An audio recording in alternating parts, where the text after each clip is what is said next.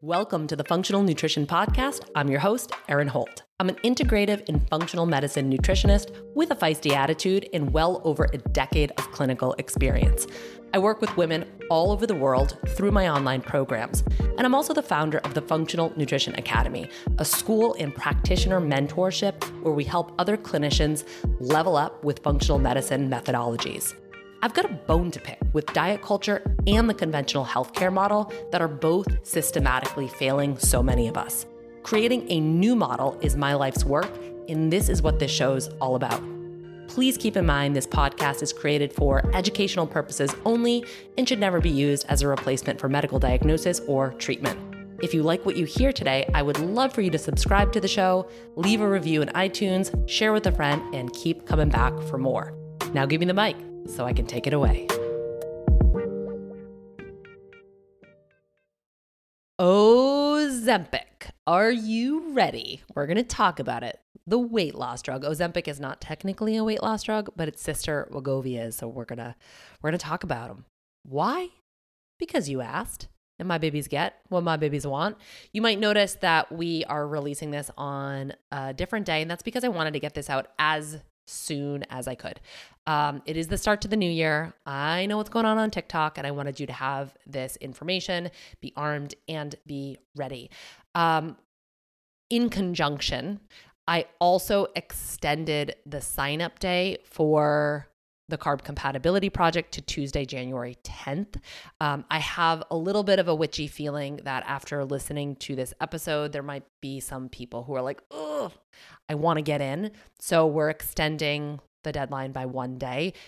Tuesday, January 10th, we're going live at 12:30 Eastern Standard Time to answer all your questions. So we do want you signed up and ready to go by then.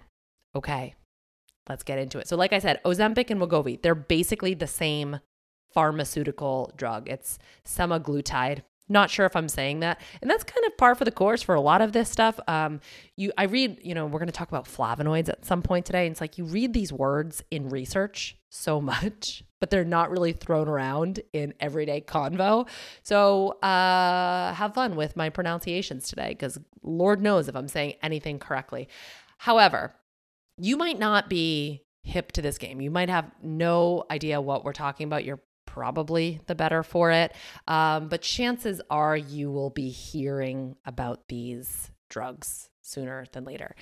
So again, Ozempic and Wegovy, they are the same exact drug.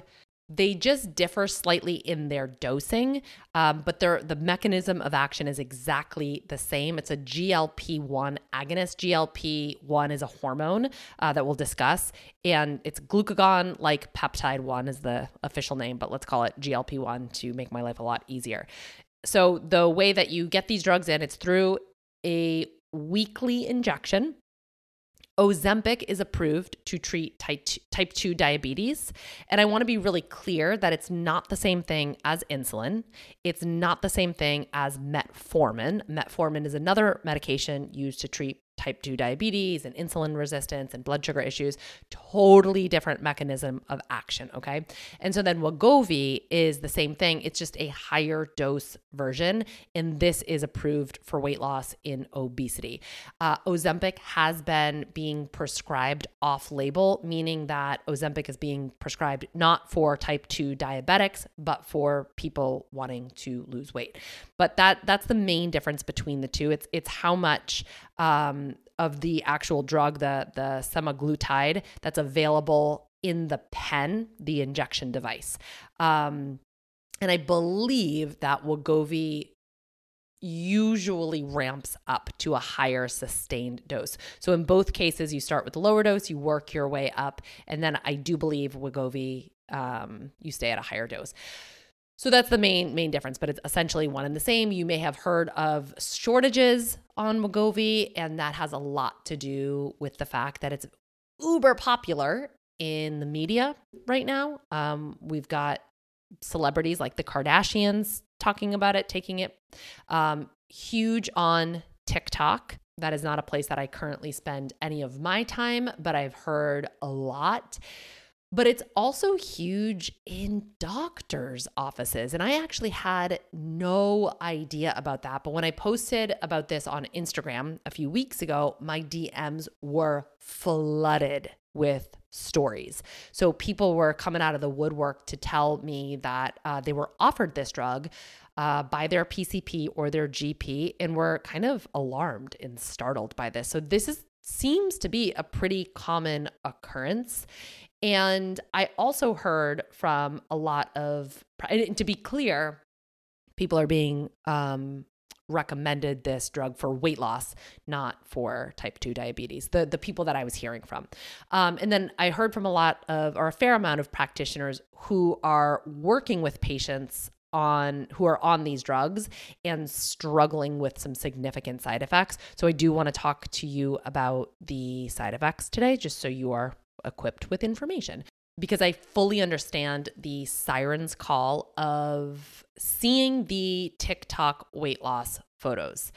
I understand. I lived that life for a very long time, seeking validation and help outside of myself. And I'm going to level with you here, before and after photos, they got me every time.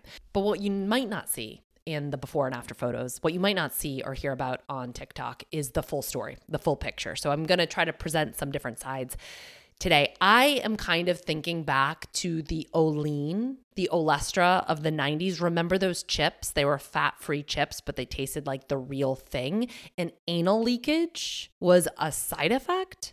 Like you put too much confidence in a fart and you'd shit your pants. And we all laughed about it like, oh, wow, we were so crazy back then. And yet here we are again, people doing questionable things to have a manufactured Kardashian waistline. In a way, it's deeply sad, the things that we will do to our bodies as a way to lose weight. And also, we live in a world that tells you that your value is actually in the size of your waistline. So what a pickle, right? What a pickle. So this is not a shame game. This is not me telling you that you are wrong or bad for considering this medication. And I say this because I got some kind of cranky, judgy DMs and I shut it down real fast, because that's not what we're doing here. Not all of us have done the inner work to be able to pull a Tupac and be like, fuck all y'all. I have. That's why I take to the mic every single week and I deliver information through this lens. But I also fully understand and fully recognize that this is an uphill battle that many of you feel like you are fighting. And this is a culture that we all live in that tells us this matters. The size of your waist matters. The size of your jeans matter. The number on the scale matters. And I have spent the better part of my career trying to challenge diet culture and the stronghold it has on us. So today is not that. That is not where I'm going to invest my energy today. Today, I am going to deliver a show for people who are interested in this medication, so you can understand the potential risks that you are signing yourself up for. And maybe you share this with friends or family who are talking about it. This is also an episode for providers who may be asked about this medication, so you can better understand the mechanism of action and you can help your clients or your patients understand the potential risks and downsides. We're also at the end going to talk about ways to naturally enhance this hormone called GLP-1. Because that's how this drug works.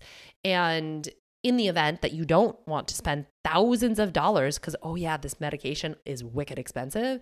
If you don't want to spend thousands of dollars injecting yourself every week with a pharmaceutical, you can try some of these strategies instead. All right, so let's hit it. We're going to start with GLP-1. Like I said, these meds are GLP-1 agonists, which means it essentially enhances the receptor sites and acts like the hormone itself.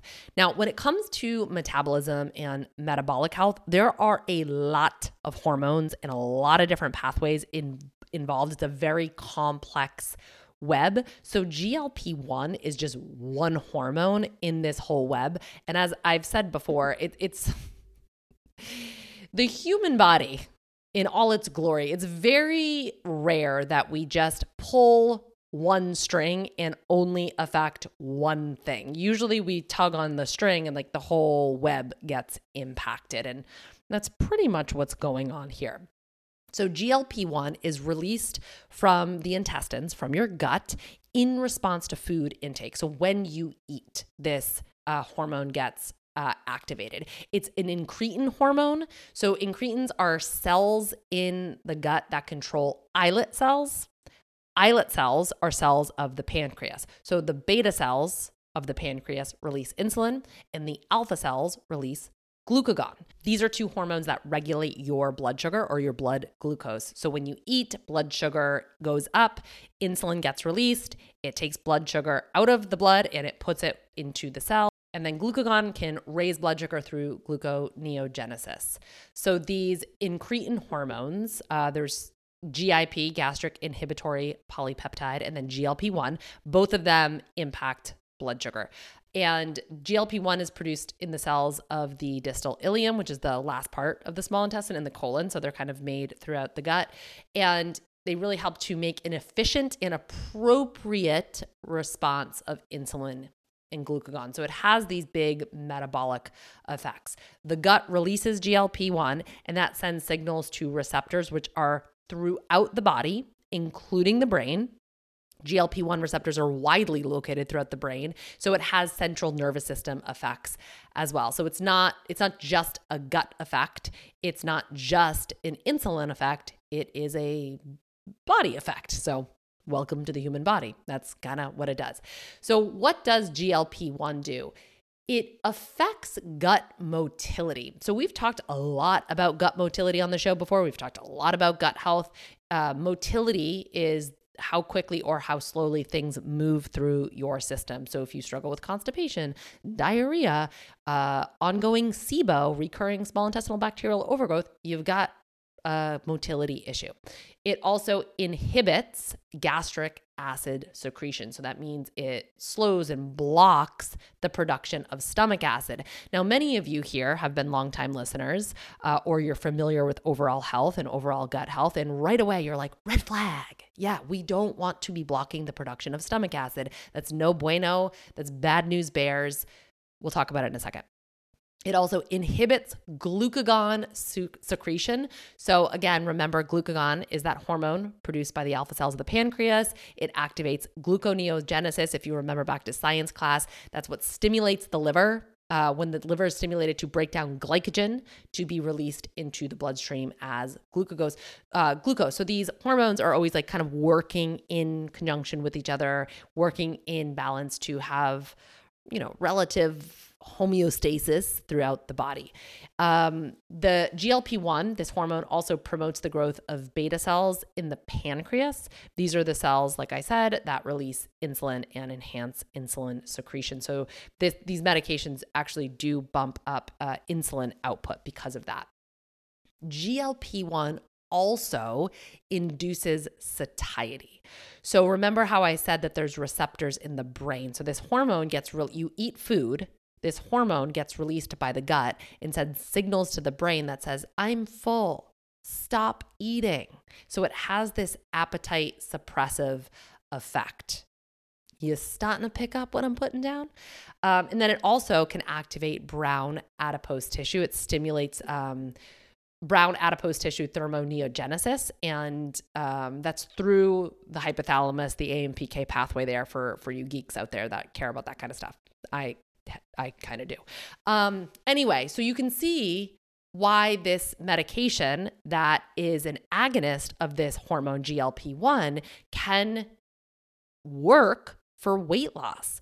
Number one, it's slowing the rate of stomach emptying. So that means that food is sitting in your stomach longer, which can prolong the sense of fullness and satiety after meals. Unfortunately, that's where a lot of the side effects come from, because our body is kind of like a pretty efficient machine, and especially the tube that is your GI tract, mouth to butt, things really should be moving through that there at a pretty good clip. Not too fast, not too slow. So if things get backed up, you tend to feel it, and it doesn't feel good. And then the downsides of this, what we're seeing is that people can have too much satiety. So they are too full. They have to eat really small portions, and many people end up dramatically under eating because they're just so full and it's so uncomfortable because of the impact this hormone has on the brain, but also on the gut. And so we can see pretty dramatic weight loss effects.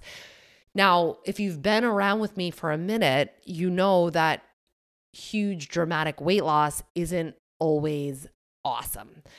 There are pretty potent effects of under eating, one of which is muscle loss. So that's kind of the downside of these drugs, is that people lose weight pretty quickly, but they're losing a lot of muscle mass. I talked about the concept of muscle as medicine on episode 233, protein intake in building muscle mass.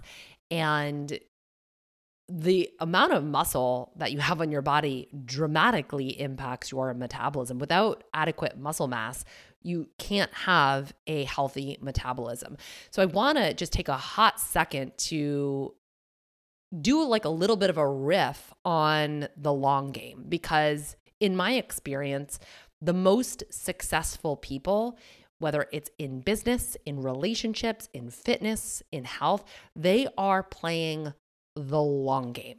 So here's an example as it relates to business. If somebody invites me on their podcast, first of all, thank you. Yes, I would love to talk.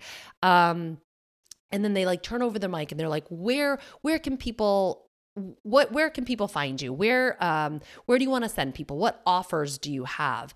I am not trying to pitch to a cold audience. I'm not trying to say, hey, I'm trying to make a quick buck. I want the fast sale. Go sign up for this program. I'm saying, go check out my podcast. There's over 300 hours of free content. I want you to get familiar with me, with my vibe, with my output. Like, consume the free stuff for as long as you need to. And then maybe in the future, once, you've bought into the Aaron Holt Health, vibe, then you might eventually want to purchase from me. Cool. But I'm not here to make a quick dollar. I'm here to build relationships. I don't want you to be here for a 4-week program. I want you to be in my world forever. I want to play the long game with you. I've been here podcasting for over 5 years, every single week. Long game. We are not a culture of people that respect the long game. I've heard it referred to as microwave culture. Like, we want the quick fix. We want the get rich quick scheme, right? And if we don't get it, we think we're doing something wrong. Hey, let's take a quick break so we can talk about low sugar nutrition. I'm always looking for kind of quick and dirty ways to pack in extra nutrition, polyphenols, antioxidants, fibers for my gut, and even herbs for my stress response. Like, the more adaptogens, the better, which is why I use Organifi powders every day, several times a day. I love to put them into my water. This is great if you're one of those people that struggles to just get enough hydration, get enough water. And if you feel like water's really boring, these powders can zhuzh it up for you. My kiddo loves them. She feels like she's drinking juice. My personal favorite is the red juice. So it has lots of different red powders, things like acai, cranberry, pomegranate, strawberry, raspberry, blueberry, all of those polyphenol-rich red and blue powders. And it's low sugar. All of Organifi's powders are under 3 grams of sugar per serving, and most of them offer up fiber as well to counteract any spike in blood sugar. So highly recommend. I throw them in my smoothies so I can pack in a bunch of veggies without adding a ton of fruit that might spike my blood sugar, and I can still make them sweet and palatable. Go to Organifi's website, Organifi.com. You can click the link in the show notes. Be sure to use the code FUNK. It will save you 20% off of every single order you ever place. You get a good deal, and you get to support all the good things in your body too. All right, my athletes and my fitness freaks, are you getting enough electrolytes? You kind of need them. They're kind of a big deal. You lose a lot through sweat, but just don't be replacing them with any of the junk. No sugar, no coloring, no artificial ingredients, no fillers, no yuck. You need Element. It's not only delicious and wicked convenient, mixes in water super easily, but it also contains a science-backed electrolyte ratio, 1,000 milligrams sodium, 200 milligrams potassium, 60 milligrams of magnesium. You can get a free sample pack that's 8 single-serve packets for free with any Element order when you go to drinkelement.com/funk. The deal's only available through my unique link to thank you for listening to the show, drinklmnt.com/FUNK. You can try it risk-free. In this whole premise absolutely extends to our health and to our weight. And you know that it does. We are so willing to rob Peter to pay Paul when it comes to our health. It's like, I'll do whatever it takes to lose weight. I'm not thinking about the long game. I am not thinking about the long-term effects of this decision. I just want to lose weight. And I want to lose it real fast. I want it to happen like yesterday. And so we do the things, we buy into the tactics that sell that same idea to us. It doesn't freaking work. And so I'm not saying that this medication doesn't work. I'm just saying that if you are losing weight at such a rapid rate that you're losing muscle mass, that is going to impact your metabolism. That is going to make that weight loss challenging to sustain. So I want you to think about that. If you have any health goals, if you have any weight loss goals, the long game matters. Play the long game. The people who are most successful in pretty much anything are playing the long game. They're here for the long game.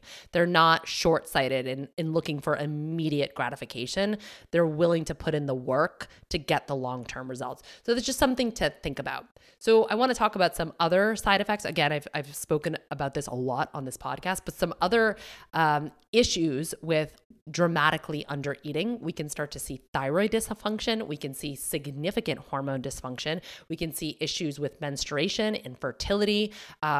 If we're under eating food, we're under consuming nutrients. These nutrients are the things that drive vital functions like liver detox, like mitochondrial health, ATP, energy production, kind of a big deal. And these are things that creep up on you. So it might not happen right away. You might not see them right away. But I can tell you, after doing the work that I've done for 12 years, that these are real effects of under eating food, real effects of under eating calories. Sure, you might lose weight, but how are you robbing Peter to pay Paul in this scenario? I have built an entire career off of cleaning up the fuck show that is the modern American woman who is trying to do the most and eat the least. And it is not pretty. Weight loss is all fun and games until you want to get pregnant and then find out that your metabolism and your hormones are so deranged that you cannot.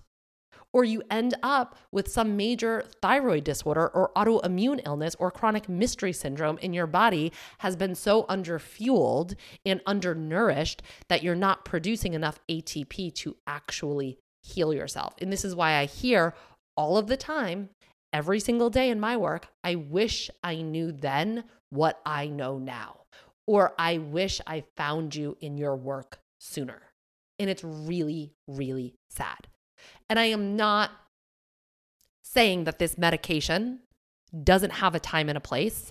And really, this conversation is more about using these meds for weight loss and less for type 2 diabetics. I probably should have led with that.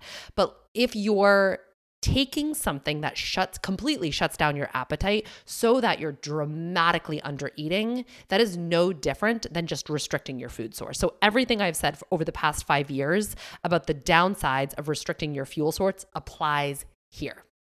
And on top of that, there are significant GI side effects. These are actually the most common with these meds: nausea, vomiting, belching, farting, bloating, diarrhea, constipation. Yay, but you're skinny. So remember that GLP-1 in these meds have a direct effect on motility, on stomach emptying, and even on stomach acid production. So it's not shocking that we would see these as side effects. Signs and symptoms of low stomach acid. So if this is something that's blocking stomach acid, these are some signs that you may be dealing with this. Bloating or distension after eating, gas after eating, prolonged sense of fullness after eating, heartburn, indigestion, nausea, food allergies, multiple food sensitivities, acne, hair loss, weak peeling and cracked fingernails, intestinal parasites, candida, small intestinal bacterial overgrowth. These are some things that we can see associated with low stomach acid. So we really don't want to be doing anything that long-term suppresses the production of stomach acid. Rachel and myself are in some functional nutrition groups for practitioners, and out of curiosity, we were just kind of poking around to see if practitioners who are working with people on these meds were dealing with issues. And by like a country mile, this is the number one issue that they are seeing is these acute GI issues. And so these practitioners are like, how do I troubleshoot this? How do I help my clients manage these GI symptoms? And the answer is you don't. That is how the drug works. That is the mechanism of action. So you can't enhance GLP-1 and then simultaneously try to shut GLP-1 down. You know what I'm saying? So on top of that, there are less common because the GI side effects are super duper common. There are some less common but more serious side effects. Pancreatitis, which is inflammation of the pancreas, which makes sense after understanding how this drug works, right? It's impacting the cells of the pancreas. And pancreatitis, by the way, is a pretty serious thing. But we're essentially bypassing the normal checks and balances of this organ. There can be hypoglycemia, low blood sugar, kidney problems, gallbladder problems, and thyroid tumors or cancer. So just be mindful of that. How are you robbing Peter to pay Paul, potentially? So let's transition. So hopefully that gives you some information to anchor into. So if you decide, because you are the authority on you. So I'm not here to tell you that you should not be on this medication. I'm here to give you information so then you can make a choice. Because from what my understanding, people are not getting this information in their doctor's offices. It's more of like being written off as like a miracle drug and you can lose weight, but it's like, yes, and here are some side effects that you should be aware of. So if you're like, hell to the nah, I do not want that anywhere near my body. No, thank you. But I'm very interested in this GLP. Tell me more. Let's get into ways that we can naturally increase, enhance, and support GLP-1 production and overall satiety. So that feeling full, not to the impact that we're going to feel like nauseous all of the time. But if you're somebody who struggles with feeling full, these things can help. When I start to feel my stress and anxiety kick it up a notch, like Emeril Lagasse, I personally lean on Ned's De-Stress Blend. It's a certified organic formula that features 2 powerful plant compounds, CBD, and then the lesser known CBG, which is considered the mother of all cannabinoids because of how effective it is for anxiety and stress. De-Stress Blend also features ashwagandha, one of my favorite adaptogens. And I think I say that about all the adaptogens, but ashwagandha was my gateway into adaptogenic herbs. So I do have a special love for it. Invest in yourself and fortify your stress response. Get 15% off of Ned's De-Stress Blend with code FUNK. Go to helloned.com/funk or enter code FUNK at checkout. That's HELLONED.com/FUNK to get 15% off. Thank you, Ned, for sponsoring the show and offering our listeners a natural remedy for some of life's most common health issues. So as I said, GLP-1 is released from the intestines in response to food intake. And there's different responses based on the macronutrients. So with glucose, GLP will go up, it will be released, and then it will come back down. Fat, it will be low, but then it goes up. And then protein, it goes up and stays up. So what does that mean? Essentially, consuming meals that tend to be high in protein and higher in fat can really help with GLP-1 release. Meals composed of higher amounts of protein stimulate GLP-1 secretion substantially. So protein, if you have to like kind of pick one macronutrient that gets the biggest response, it's probably protein. So really being mindful of consuming high protein meals. This is something that we help you do in the Carb Compatibility Project. It's my experience working with thousands of women over the past 12 years that collectively we're kind of under eating this macronutrient. So prioritizing protein can be very, very helpful. Consuming high protein meals also helps with a couple of other satiety hormones, CCK, peptide YY.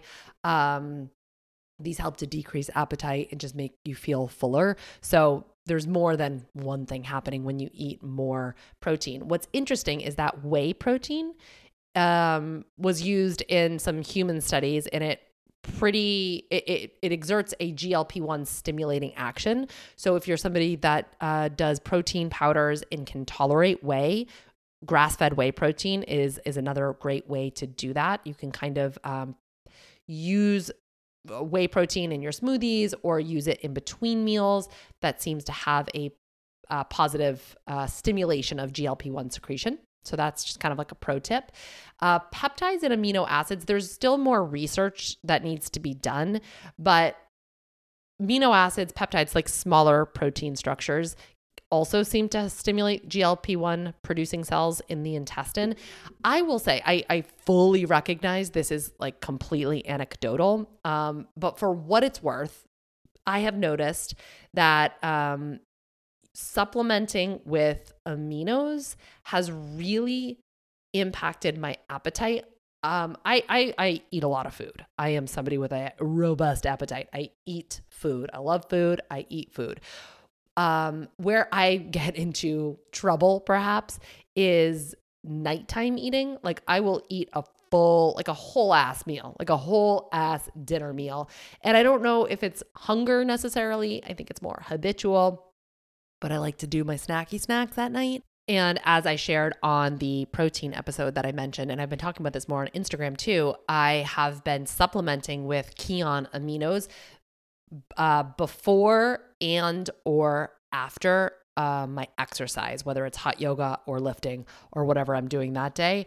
And I've noticed as a side effect, I'm not hungry at night. Like I'll eat a full ass meal at dinner, and then I don't really have much appetite at night. So again, totally anecdotal, but I just thought when I was reading through the research, I was like, oh, that's interesting. Since I'm already talking about Kion aminos, I'm going to shout them out because they are a show sponsor. Love them. Great supplement for fitness. They naturally boost energy. You can help yourself build lean muscle, enhance athletic recovery. They're backed by over 20 years of clinical research, super great quality ingredients. There's no fillers, there's no junk. It tastes good, and you can save 20% on monthly deliveries and 10% off of one-time purchases. Getkion.com/funk. That's where you got to go. GETKION.com/FUNK to get my fundamental supplement for fitness, Kion aminos. Now, I was also talking about fat in response to increasing GLP. And what's interesting is that what type of fat actually matters. So saturated fat increased GLP levels by 3 times. The fat that was used in this particular study, and I'll link these studies up, was lard. Other saturated fats include butter, ghee, whole fat, dairy, ideally grass-fed, animal fats. Those are the saturated fats. And then monounsaturated fats did the same thing. It increased GLP levels by 3x. So the fat that was used in the study was olive oil, but other monounsaturated fats would be olive oil, olives, avocados, avocado oil, nuts, and seeds. And what was interesting is that polyunsaturated fats didn't do anything. And by the way, this is Dr. Ben Bickman. He's a metabolic scientist. He presented this information, and I thought it was pretty fascinating. So I'll link up the article. So polyunsaturated fats, the fat used in the study was safflower oil, but sunflower oil, corn oil, soybean, those are all polyunsaturated fats, and they don't seem to have a very good effect at all, which is why we don't really advocate for consuming a tremendous amount of them, right? Right. And this is why in the Carb Compatibility Project, we really focus on teaching you how to eat a higher protein, higher fat diet. And this is part of the reason why people experience weight loss. It's just that satiety piece. They're very satiating. And now you understand part of the reason why. Okay, other foods that can impact GLP-1 flavonoids or flavonoids, depending on how you want to say them. Flavonoids are really good for blood sugar regulation. They have very anti-diabetic effects. They've got high antioxidant properties. They have the ability to modulate cellular signaling. They can improve glucose tolerance. They can improve blood insulin levels, the AMPK signaling pathway. I think I just talked about that a couple of weeks ago. They can influence those pancreas cells and can also increase and enhance GLP-1. So I'm going to kind of pick my way through the different flavonoids, and this is where you can have a chuckle because some of these words I like straight up just don't know how to say. So we're going to try our best. But then I'm going to tell you the foods that you can find them in, and that's the real money shot, okay? So genistein, this is going to be in your soy products. Always go organic if you're consuming soy. I am not here to debate soy. I'm not going to fight you over it. If you don't want to eat soy, don't eat soy. Just move on from it. But some people do eat soy. So organic tofu, organic tempeh, miso, all great sources of this. Alfalfa sprouts, clover sprouts, also broccoli, cauliflower, sunflower, caraway, and clover seeds all have this particular flavonoid. Quercetin. So we can find quercetin in citrus fruits, apples, onions, parsley, sage, and red wine. Makes me feel so fine. We can also find quercetin in olive oils, grapes, dark cherries, and dark berries. So like your deeply pigmented berries, blueberries, blackberries, bilberries, you can find those. And then we have EGCG. I love saying that because it always reminds me of CBGBs, which is like the birthplace of punk, essentially. So you can find that in your green tea, in your matcha. Keep drinking those things. Then we have naringenin. That's a fun word to say. That's in your citrus fruits. So citrus fruits keep coming up a lot. And one little pro tip that I will give you is to use the rind of your citrus fruits. So I'm always, lemons, limes, oranges. I usually do this with only when I'm buying organic and then making sure that there's not like a waxy film on the outside, but just use like a cheese grater or a zester and zest that shit right up. I just made pesto last night. I added arugula, basil, pumpkin seeds, olive oil, sea salt, and then because I was using fresh lemon juice, I just used the zest of the lemon juice. Or the lemon peel. And it's such an awesome way to add super good flavor to your food, but then also a lot of antioxidants. So citrus fruits for the win. This guy can also be found in tart cherries, tomatoes, and Greek oregano. And then we have tangerine. Sure. That's also in the peels of citrus fruits. So keep doing that. Rutin is found in buckwheat, apricots, cherries, grapes, grapefruit, plums, oranges. Camphorol can be found in green leafy veggies like your spinaches and your kale, and then fresh herbs like dill, chives, tarragon. Honestly, such a pro move as a way to really enhance your deep nutrition is to start cooking with more fresh herbs. The more, the better. Curcumin, we know and love from turmeric. We've got resveratrol, which is found in grapes, wine, grape juice, cacao, berries, all those deeply pigmented foods. And then luteolin, which is in celery, parsley, broccoli, onion leaves. Onion leaves? I have no idea why I wrote that down in my notes.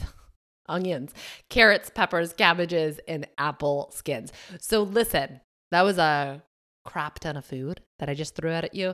And I'm not going to sit here and lie to you and tell you that attempting to eat all of these foods is easier than a daily injectable. It's not. It's not. This takes work. This takes effort. This takes time. And if you prioritize aesthetics over health, this is probably not going to be a very attractive offer to you. However, what I can tell you is that dealing with the potential downsides of the medication, that might not be easy for you either. So again, if you're like, this is overwhelming, this is too much food, the Carb Compatibility Project by design includes these foods. And we have recipes and we have ways to eat them to make it not feel super overwhelming. It teaches you how to include these foods into your daily diet.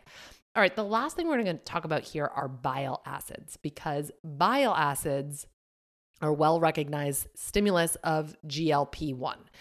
Now, essentially what happens, we've talked about the gallbladder and bile a lot on the show. So for the sake of time, I'm not going down that rabbit hole. But if you go to episode 207, I talk about gallbladder, bile, and gut health and hormones. It's a really good episode so you can learn more. But essentially, the gallbladder releases bile, and then bacteria convert that bile to secondary bile acids. And those are metabolized by the bacteria in your gut. And from there, they bind to FXR receptors.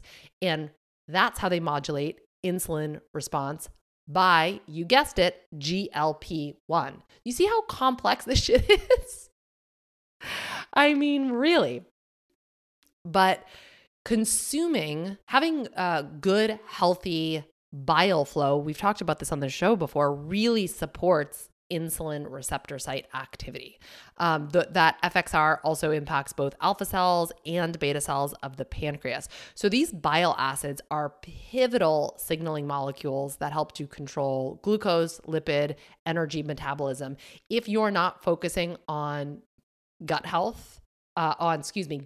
health and bile production, you should start now. It is a strong recommend. And one of the best ways to do this is by consuming bitter foods. So bitter foods are anything that, like, when you taste them, you like kind of make a funny face and you're like, ugh, you know, like, ugh. You know what I'm saying? I wish you could see my face. I'll just kind of run through the list of some common bitter foods. Arugula is one of them. Endive is another one. Radicchio. That one's like almost too bitter for me to tolerate. And I've had some practice with bitter foods. Dandelion greens, dandelion root tea. Coffee is actually a bitter. Jerusalem artichokes. I wouldn't say that those are super common. Although I just saw them at Vernon Family Farm. Those are also a really great source of prebiotic fibers. Sesame seeds, and my favorite, tahini. So ground up sesame seeds are also bitter. Turmeric, ginger can be considered a bitter. Cacao, and then bringing back the rinds of citrus peels, we were talking about that. Those are also bitter as well, especially that white pithy part. You can dry that out and grind it up and sprinkle it into things.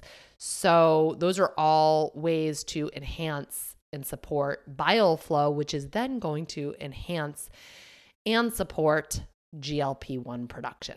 But again, supporting overall metabolism and insulin signaling and blood sugar control is more than just pushing the lever on one hormone. There are so many different things, gut health included, that really deeply impact overall metabolism. So when I'm working with somebody from a supplement standpoint, another thing that I'm also considering here is the use of short chain fatty acids, because short chain fatty acids, these guys are produced by our gut bacteria. Acetate, propionate, butyrate. So the gut bacteria eat fermentable fibers and then produce these guys. And those also help to enhance GLP-1 production. So I'm doing a lot with different types of fiber supplementation and short chain fatty acid supplementation. And that can be really powerful from an overall blood sugar perspective and metabolic perspective. So I know I just threw a lot at you. I am hoping that this gives you some things to think about. Again, the goal here wasn't to convince you to do one thing or not to do one thing. It's just more to say, like, hey, here's some information. Here are some options. As always, you do you. And Happy New Year, everybody. I hope you're all kicking ass and taking names. I'll check you next week.